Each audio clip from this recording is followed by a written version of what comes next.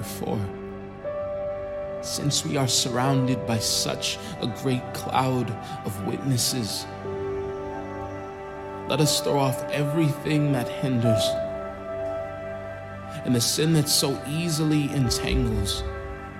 Let us run with perseverance the race marked out for us, fixing our eyes on Jesus, the pioneer and perfecter of faith.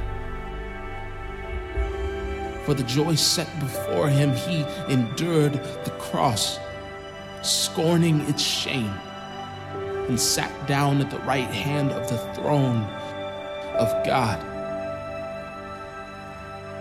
Consider him who endured such opposition, so you will not grow weary and lose heart.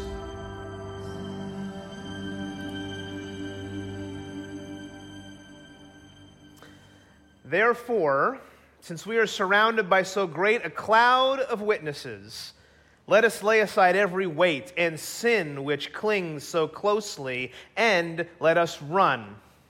Let us run. Let us run with endurance the race that is set before us. Now, those are some of the most famous words in the entire book of Hebrews. If you grew up in church, or if you've been around church for quite some time, you might even have those verses memorized. The Christian life, we're told here, is a race that we are to run, and running requires some good shoes. So actually, I brought some of my favorite shoes with me today, and I have to tell you, I think shoes is a good metaphor because, in the words of the great philosopher Forrest Gump, you can tell a lot about a person from their shoes. Thank you for those of you that got that in this service. My question for you today is, what shoes do you wear? What shoes do you wear? Some of you out there are flip-flop people. Okay, well, it's getting to be summertime. You want to go to the beach. You want to get a good pair of flip-flops. These are rainbow sandals, some of my favorites. They form-fit to your foot. It's amazing. But flip-flops, I got to tell you, as comfortable as they may be, are not really great for running. Have you ever tried to run in flip-flops?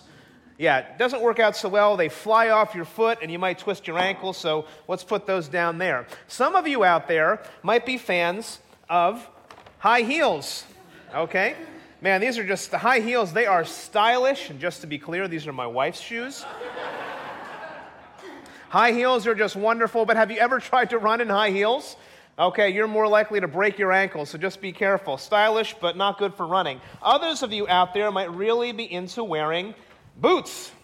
Okay, in the words of Jessica Simpson, boots are made for walking, not for running. Or maybe you can go and dance in these. They're also pretty stylish. So boots. Not great for running, good for walking. If you want to run, here's the reality. You need a good pair of running shoes. Now, over the years, I've owned different pairs of running shoes. I've owned all kinds of different brands. I have actually kept a number of them. These were the last pair of Nikes that I owned.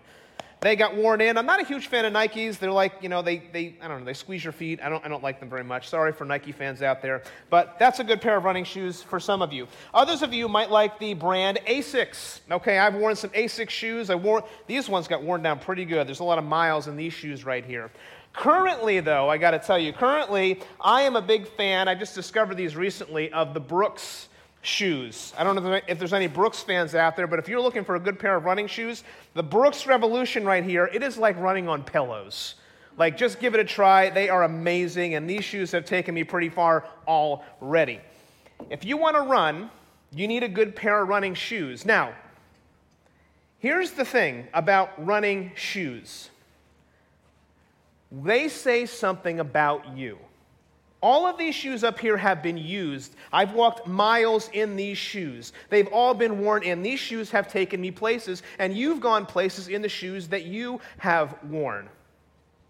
In each of these shoes, there's miles of life experience. These shoes, at least the ones that I've worn up here, have taken me to people's homes. They've taken me on vacations. I've been to cities in different states in these shoes. I've exercised in these shoes. You can tell a lot about a person from their shoes. Why? Because they tell the story of the race each of us has run. There's life experience in these shoes. Now, Hebrews 12:1 tells us again that we are to run with endurance the race that is set before us. Now, what does that mean? Well, I think it gets at a question that we all ask ourselves at one point in time. And if you're a Christian, you phrase the question this way: what is God's will for my life? What is God's will for my life? So many of us go through life asking this question, and what it is it's a question of purpose. All of us, whether you're a Christian or not, listening right now or listening later on, have an innate desire to know what your purpose is on this earth. It's the reason Rick Warren's book, The Purpose-Driven Life, has sold millions upon millions of copies, because people are obsessed with the question, what is my purpose? What is the meaning of my life? What's God's will for my life? Or, in the words of Hebrews 12, what is the race I am supposed to run? What is the race that is set before me? Now, at the end of our service today, we're going to celebrate our high school and college graduates. The question of purpose is especially prominent during this season of life, because after high school, as you go to college or to the workforce, it's natural, again, to ask this question: what is God's will for me? What is my purpose? In other words, where will my shoes take me? But it doesn't stop at high school and college, right? As you get older, maybe as you get into middle age, this question resurfaces. As the responsibilities mount, you may start to ask again, what is my purpose? And as you get even older, as your career is done, as retirement starts to set in, you might start to ask yourself, do I have purpose anymore? Right? You see, the question of purpose and God's will doesn't go away as you get older. It's a question that we revisit in different seasons of our life. Over and over again, we ask, what is God's desire for this season of my life, for this length of my race? Now, Hebrews chapter 12, verses 1 to 3 continues with themes that we've discussed over the last few weeks. And we could focus on all different kinds of themes in these verses, but I want to hone in just today on that idea of purpose. How do we discover God's will, His purpose for our lives? As we run the race, what will our shoes say about the miles that we've run? I think these verses lay out three pretty clear directives for finding God's purpose in life, and I'm just going to lay them out this way. The first is we have to stay inside the lines. Second, we have to focus our gaze. And third, we have to take the cure. What does that mean? We're going to talk about that in just a second, but before we do that, let's pray as we begin. Heavenly Father, thank you so much for your goodness and your grace in our lives. Lord, thank you for my friends that are here today. Thank you for those that are watching online. Thank you for those that are here and we're going to celebrate their graduation, the transition into a new season of life, Lord God. I pray that you will go before us. I pray, Lord, that you would help us to fix our eyes on you, Lord Jesus, and that we would pursue you with all that we are. May this message, may these words of the Scriptures just encourage us and push us forward towards that end. We pray all that in Jesus' precious name. Amen. Amen. Okay, so first, if you want to know God's purpose for your life, you need to stay inside the lines as you run. Okay, so let's start again. Let's look back at Hebrews 12:1. What does the author write? He says, "Therefore, since we are surrounded by so great a cloud of witnesses, let us lay aside every weight and sin which clings so closely, and let us run with endurance the race that is set before us." Now, you notice that word "therefore" is there again. It shows up in this section, and that means the author is linking these first few verses to the chapter that preceded us. And if you've been following along in our series, if you were here last week, you know Pastor Dave beautifully and brilliantly walked us through Hebrews chapter 12, and we learned two things last week. We learned the definition of biblical faith, right? And then secondly, we learned about the demonstration of biblical faith. In fact, most of Hebrews 11 was about showing examples of people who have run the race of faith before us. Now, I want us to focus on the last section of this verse. In fact, we're going to work our way backwards through this one verse very intentionally here, because the author is laying out the purpose at the end. He's saying that each of us are to run with endurance, meaning that we're to keep going, that we're not to stop, we're to run this very specific race. In fact, the ESV here says the race is set before us. The NIV says the race is marked out for us. In other words, there's some guardrails, and you need to stay inside those lines. Now listen closely here, because each individual believer has a duty to run their race. While there are all kinds of personal nuances to this path, we'll get to that in a second, there are these guardrails, as I just mentioned, that are common to all believers if you want to grow in your faith. Stay inside the lines. What are those lines? Well, you have to recognize that the race is long. The Greek word for race here points specifically to a foot race. It's not a short sprint where speed is important. It is a long, long, long race where endurance is necessary to pass the finish line. In other words, if you're trying to run the marathon like it's a sprint, you're not going to get very far, right? If you're a marathon runner out there, you know you can't exert all your energy right away. If you want to stay inside the lines and finish the race, the author gives us 3 exhortations. To start, he starts by pointing out 2 dangers we have to avoid. The first danger is that we have to avoid temptation. We have to avoid temptation. Now, the phrase in verse 1 that says, the sin which clings so closely, refers to entanglement. In other words, this is not a sin we're thinking about. This is a sin that has infiltrated our lives. Now, contextually, it could be argued that this is the sin of faithlessness, but I think there is a larger warning here that the author is getting at. And they're saying that sin can easily take us off the rails. And when we go off the rails, we're going to go outside the lines and we're going to miss God's purposes for us. How do you avoid temptation? Well, if I put it positively, what you have to do is replace those temptations with something better, with scripture reading and prayer and relationships that point you towards Christ. Now, this is especially true as you enter into college. So I have a number of friends who work in college ministry, and one of the things I hear over and over again about college campus ministry is that the most crucial week for incoming college students is the first week. Do you know why that is? Because this is the week when relationships are formed, when fraternities and sororities are pledged, when students get themselves on a certain foundation and they can start on a poor footing. So those relationships that you form could be there for you the entire time you're in college, and it could lead to temptations of sex and alcohol and partying and all those other things that can derail the life of a believer during their college years. So instead of using our shoes to go the places that God wants us to go, they can take us outside the lines as well.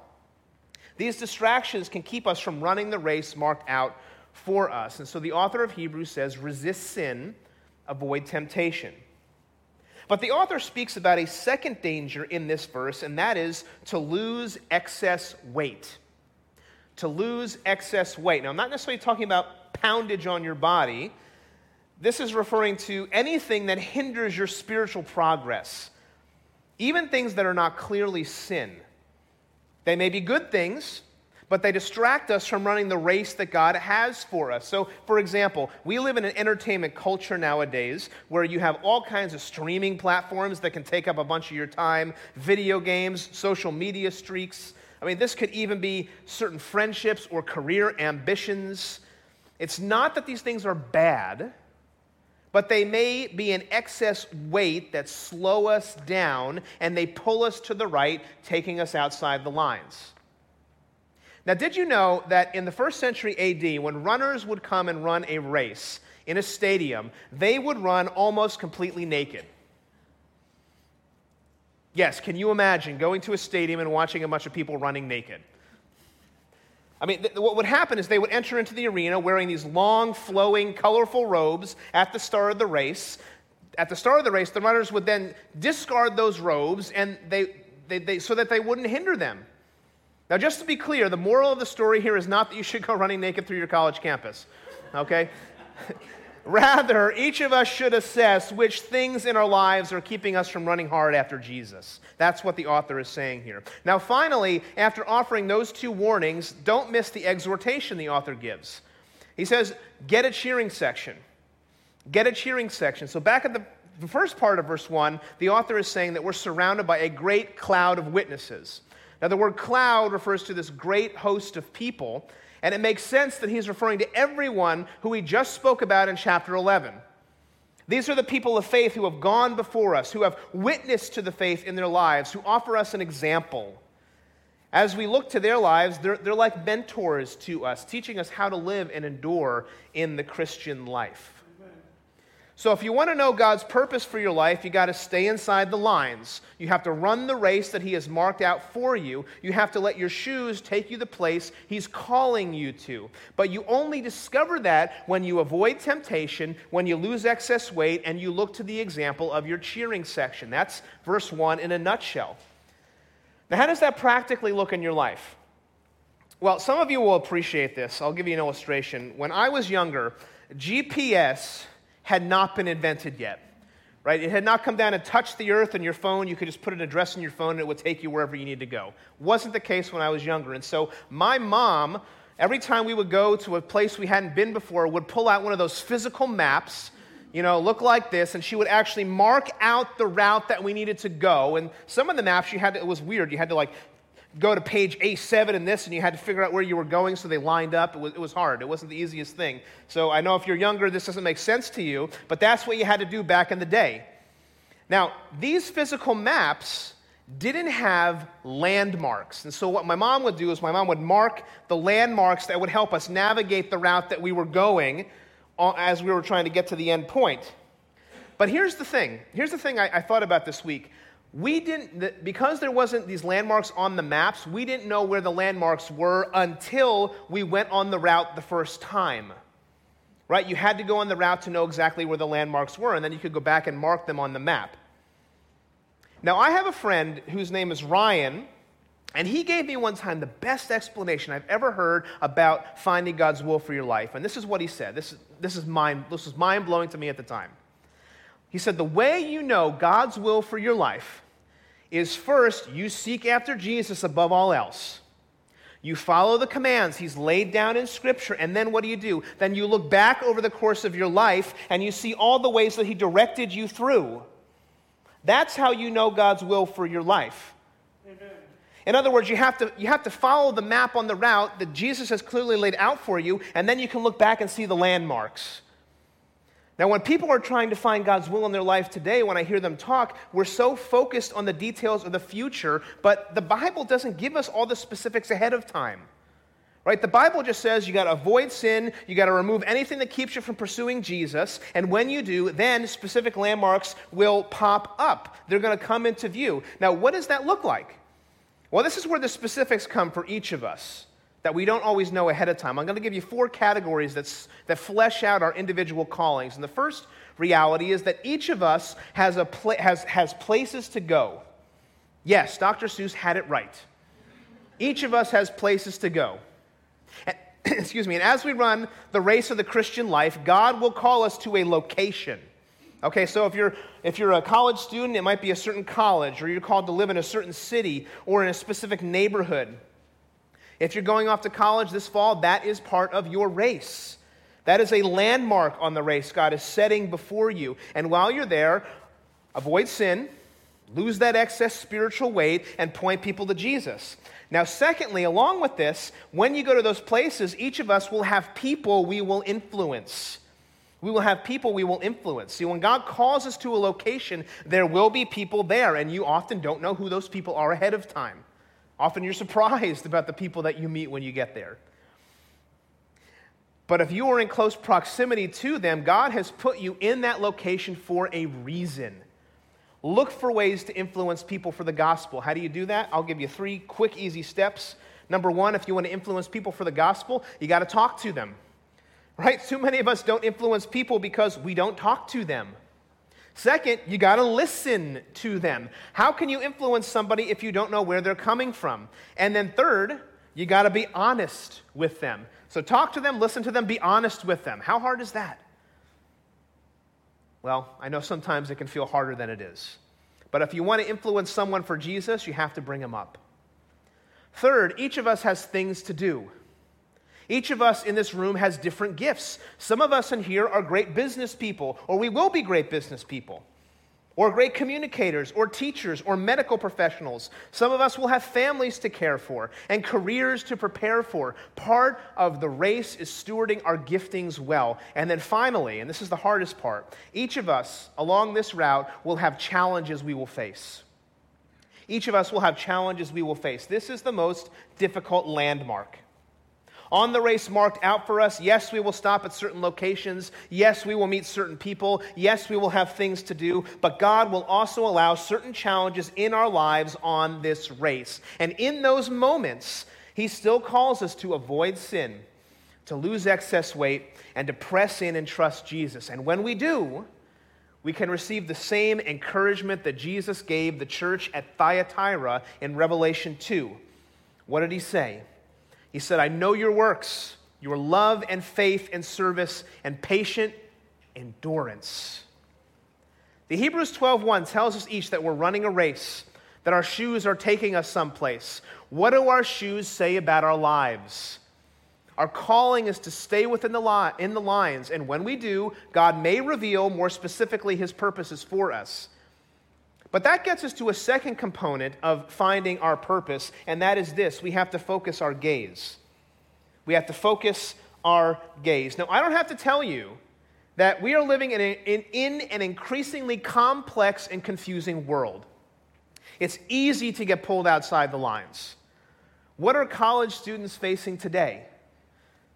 Well, there are challenges of technology. In fact, I'm hearing in the news now, we're talking about UFOs, surveillance systems, cancel culture on social media. There's challenges of morality, right? People are calling good evil and evil good. How do you navigate your way through that? There's challenges of truth. I mean, after all, isn't the cultural narrative that everyone can have their own truth? Well, if everyone can have their own truth, how do you know what's actually true? Right? How do you stay within the lines and endure? Verse 2 tells us right away. It says, look to Jesus. You got to look to Jesus. Now, other translations say we should fix our eyes on Jesus, and that's probably one that you might know. The word look or fix is a compound Greek word that means to have a focused attention.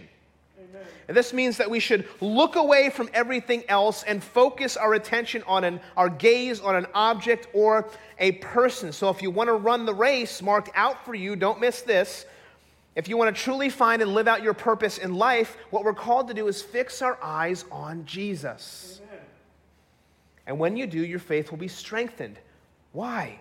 Why will your faith be strengthened? Well, do you know why we so often miss the things God has for us on this race? We get distracted. Our gaze is constantly and consistently pulled away from Jesus. Do you feel that? I mean, I do. I worry about bills. I worry about health. I worry about the future. Things can get overwhelming. But we are called to fix our eyes on Jesus. Why? Look at the next verse, or the next phrase. It says, he's the founder and perfecter of our faith. He is the founder and perfecter of our faith. Other translations say he's the pioneer, or the author of our faith, which I think is a stronger translation. The Greek word here for author is the word archegos. Jesus is the archegos of our faith, which can be translated as champion. Did you hear that? Jesus is our champion. And no matter what comes our way on the race, we have a champion who's right there beside us, our archegos. Why would we focus our attention anywhere else? Now, in this phrase, we learn two crucial truths about Jesus that reveal our purpose in life. First, we learn that Jesus is the source of our faith. And when we take our eyes off of him, we are missing power in our lives. Now, too often we place our faith in other things like money or youth or our abilities. And when we do that, we miss out on the power source. If you want to know your purpose, you have to know where you came from. Now, secondly, Jesus is the model for our faith. In other words, Jesus shows us how to live. If you want to know your purpose in life, the author says simply be like Jesus.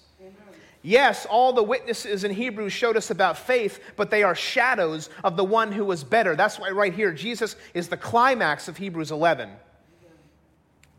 Jesus is the author, the pioneer, the champion, the perfecter of our faith, and he's purchased salvation for us. Look at the next clause. It says, why did he do this? For the joy that was set before him, he endured the cross. Do you want to know what your purpose in life is? Focus your gaze on Jesus, who is both the model and the source of our faith, but more than that, he's the one who saved us, who paid the price for our sin on the cross so you and I could be right with God. How did he do that?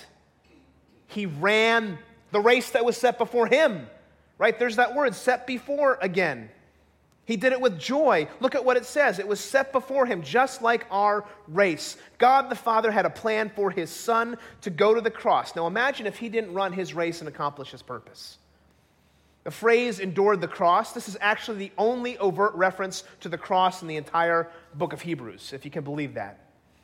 Jesus trusted perfectly in the plan of God the Father. In fact, commentator F.F. Bruce says it this way. It says it was sheer faith in God, unsupported by any visible evidence, that carried him through the taunting, the scourging, the crucifying, and the more bitter agony of rejection, desertion, and dereliction. Do you understand what Jesus did for you? When he went to the cross, what happened? It says he despised the shame. He despised its shame. Now, that's an odd phrase. What does that mean? Well, the New Living Translation is, I think, helpful here. It actually translates this as he disregarded the shame of the cross. Now, to disregard something means he paid no attention to it. He ignored it. In other words, Jesus knew the shame of the cross. He ignored it. And to be crucified in the ancient world was the most humiliating, shameful ordeal you could go through. You were stripped naked, you were beaten near death, and you were nailed to a wooden cross as people watched you die. And it says here that shame did not deter Jesus. Now, we live in an age where public shaming is commonplace. It just happens digitally nowadays. Right, every day I hear about people's lives being ruined because they posted something online. And if you're a college student today, you have to be careful. Or you're going to be subject to mockery or ostracism, or some employer 10 years down the road is going to find a post you made in high school. The other day I saw an article that Tim Keller wrote entitled "The Fading of Forgiveness, Tracing the Disappearance of the Thing We Need Most."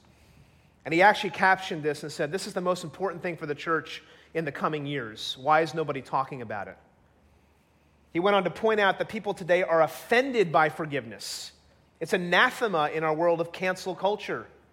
Why? Because the world tells us that people need to be publicly shamed for their transgressions. Have you seen videos of mobs of people simply shouting the word shame, shame at people simply because maybe they disagreed with them? And that's sad. It's dehumanizing. But friends, what Hebrews 12 tells us is that forgiveness is more powerful than shame. Don't let it fade away. Shame lacerates people's hearts. Forgiveness heals wounds. Shame obscures purpose and meaning. It takes us outside the lines. Forgiveness breathes life into people. So don't miss this. Jesus Christ defeated shame on the cross. He took on the cancel culture Twitter mob of his day and decimated them, and now forgiveness reigns through Jesus. He ran his race so that we could have the freedom to run ours. That's the gospel. And now, what does it say?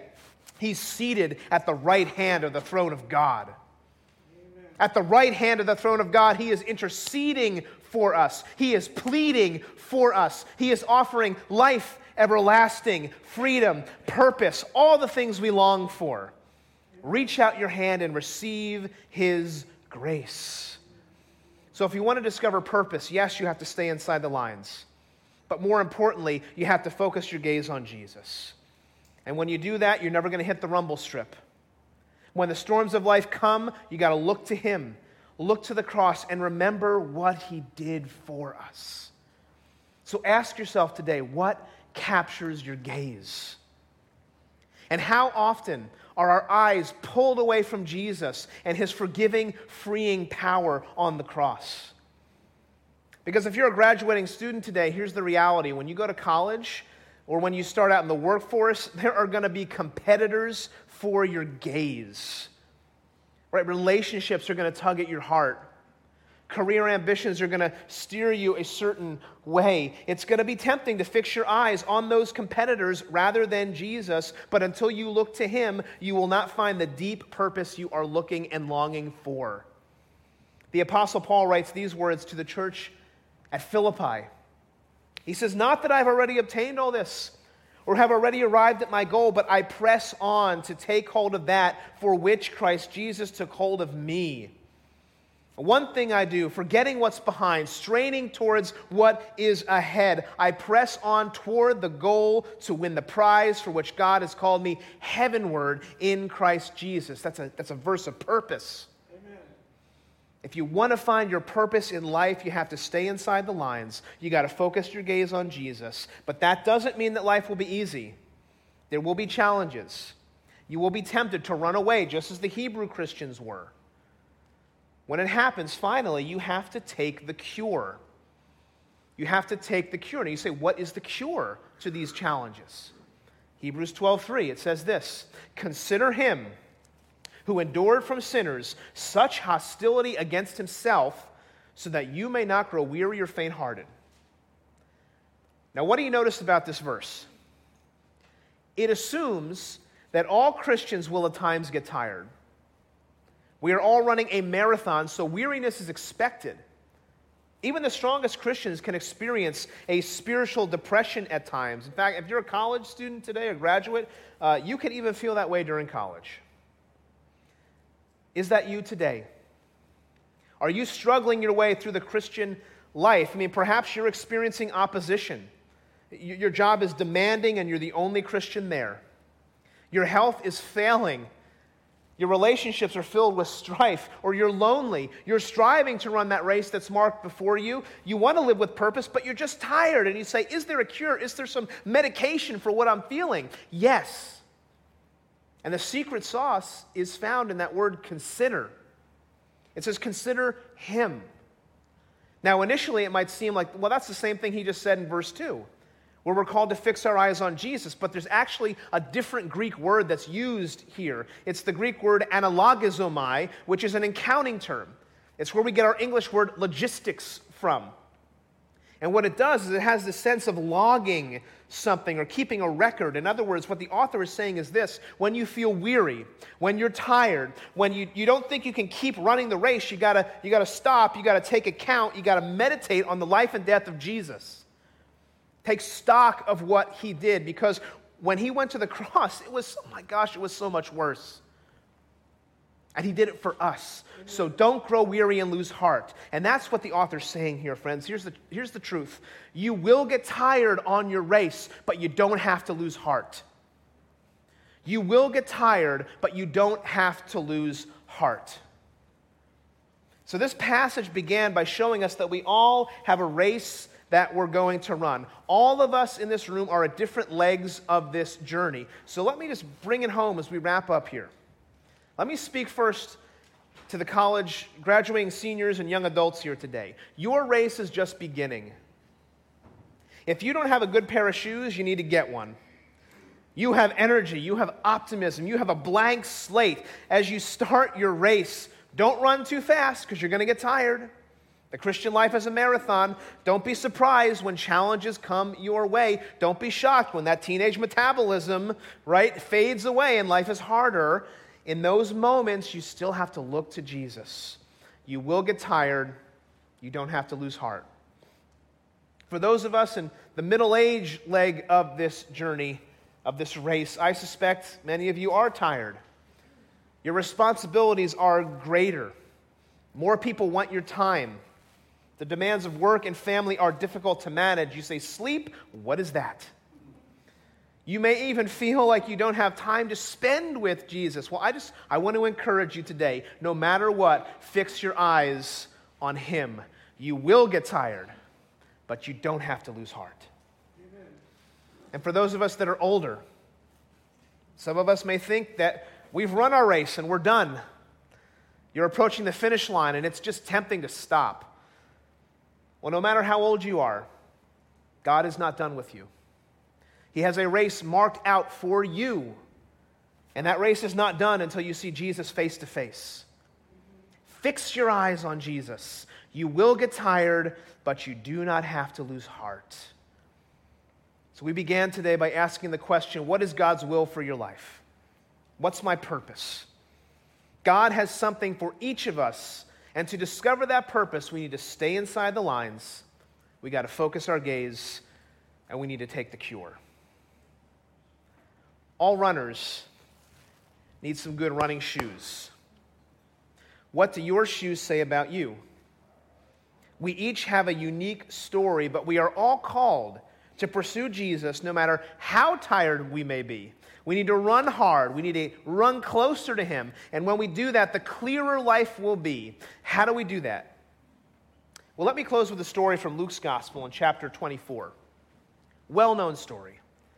After Jesus is crucified, Luke tells us of two downcast disciples who are on the road to a town called Emmaus.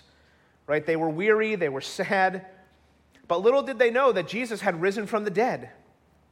And so they don't recognize him when he comes up alongside them. And that's how Jesus comes to us, right? He comes to us when we're discouraged and we're tired and we're running this race. He runs up right alongside us and starts talking to us, and we don't even recognize it. And they tell him, these disciples, that the Messiah has been killed, and they're really sad. And then what does Jesus do? Jesus talks to them and he points them to the Scriptures. And he tells them, it says, all the things concerning himself.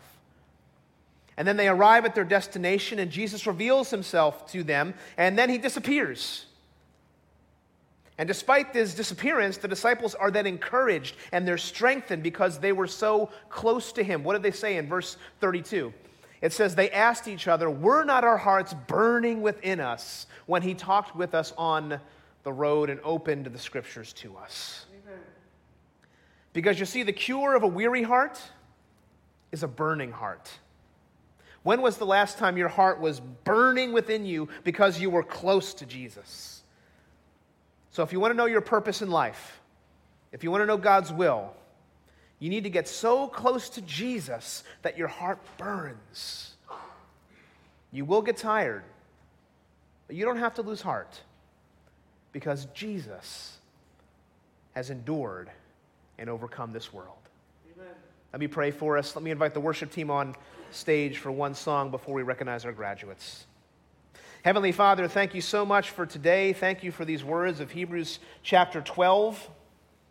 Lord, we know each of us are running a race, and our races are in many ways the same, but in many ways different, Lord God. And I pray for my friends who are out there in the audience, who are watching at home, who are listening later on. Lord, I pray that you would help us not to grow weary and lose heart, even though we're tired, Lord. Help us, Lord, to stay inside the lines as we run. Help us to keep our gaze focused on you.